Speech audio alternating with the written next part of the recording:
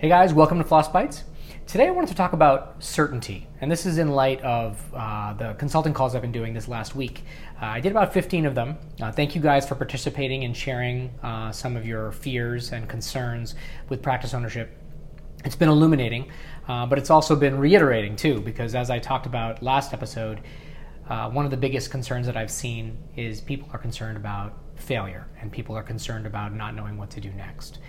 And that brings up the whole concept of certainty. And certainty, in my opinion, is a complete illusion. It's a falsehood, and it's a lie that we tell ourselves to get us through the day.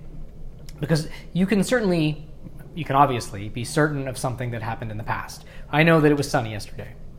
I know that I got a haircut yesterday. Those are things that you can certainly be certain of, right?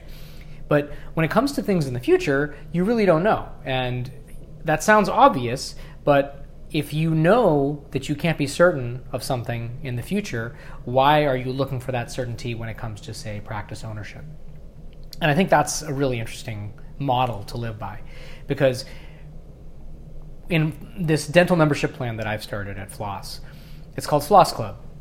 And my goal was, okay, I want to start this new plan, and this will help provide a solution for patients who don't have insurance or were previously on the DMO insurances. And it gives them access to dental care at a reasonable price. And I feel it's a great product.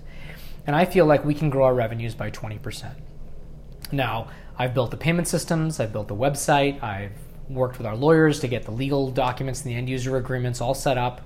I've set up the pages, and now I'm starting to do specific targeted advertising to demographics of people that generally don't have dental insurance. So now let's see how it works out. I'm watching the metrics, and let's see how many memberships we get. If I'm able to get to 20%, that'll be great. But the certainty isn't in the idea itself. The certainty, and the only certainty I would argue that you can have, is in the execution. And I think that's really key. So I know, and I'm certain that I can execute and do the steps I need to get to my goal. Whether I get to my goal or not, no one really knows. So the certainty is in the execution, not in the idea. And if you were to scale this up, say to someone you like Steve Jobs or Elon Musk, and I know I use these guys a lot, but they're just my go-tos. Steve Jobs knew in his mind that the iPod was going to be a hit. He knew that it was just a product that everyone needed, the iPhone, iPad, the Macintosh, all of these things. He was certain that it was going to be a success. But the truth is, he just thought that himself. It was a lie he told himself, but that created the vision for him to take the steps to actually make it a success. He's been wrong plenty of times, and you may know his story, but he's been wrong many times. The Apple I was a failure.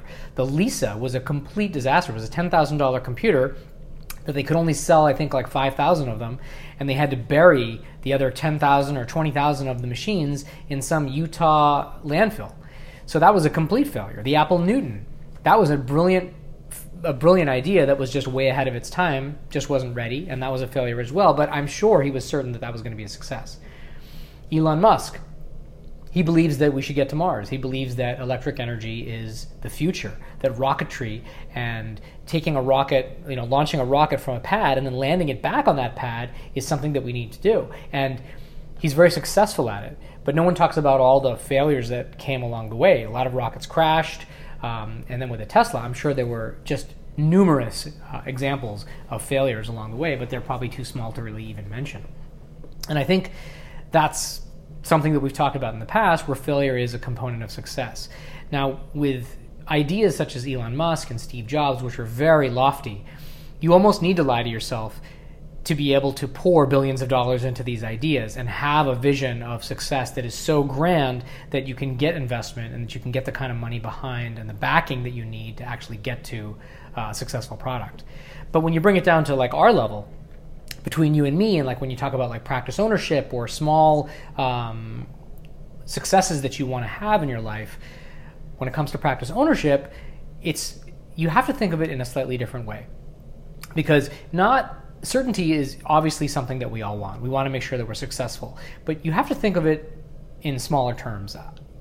When you go into practice ownership, it's not like you take the first step and then you are in $1 million of debt and you have tens of thousands of dollars of payroll due every other week. It's not like that. You can take slow steps and see if it's worth it. And in fact, once you start taking those steps, you'll see how approachable it is and how doable it is and how it's such a great opportunity for your lifestyle, for your future income, etc. So I would argue, instead of saying, am I going to be a success at practice ownership, look at the small execution steps that you can make. You know that you are good at certain things, so let's start doing those things. I would argue you should meet with a broker and you should just take a look at some practices. And then you'll start understanding, is this idea a possible certainty for me? Can I take the steps to make it a success? Start seeing some brokers, start seeing some practices. Start envisioning that success and envisioning what this looks like and how you could be a practice owner and what are the excitements and the concerns around that. Meet with a loan officer, see what you can afford, start submitting your tax returns, get pre-approved. These things don't actually cost you any money, and in fact, they can really enlighten you in terms of what practice ownership is all about.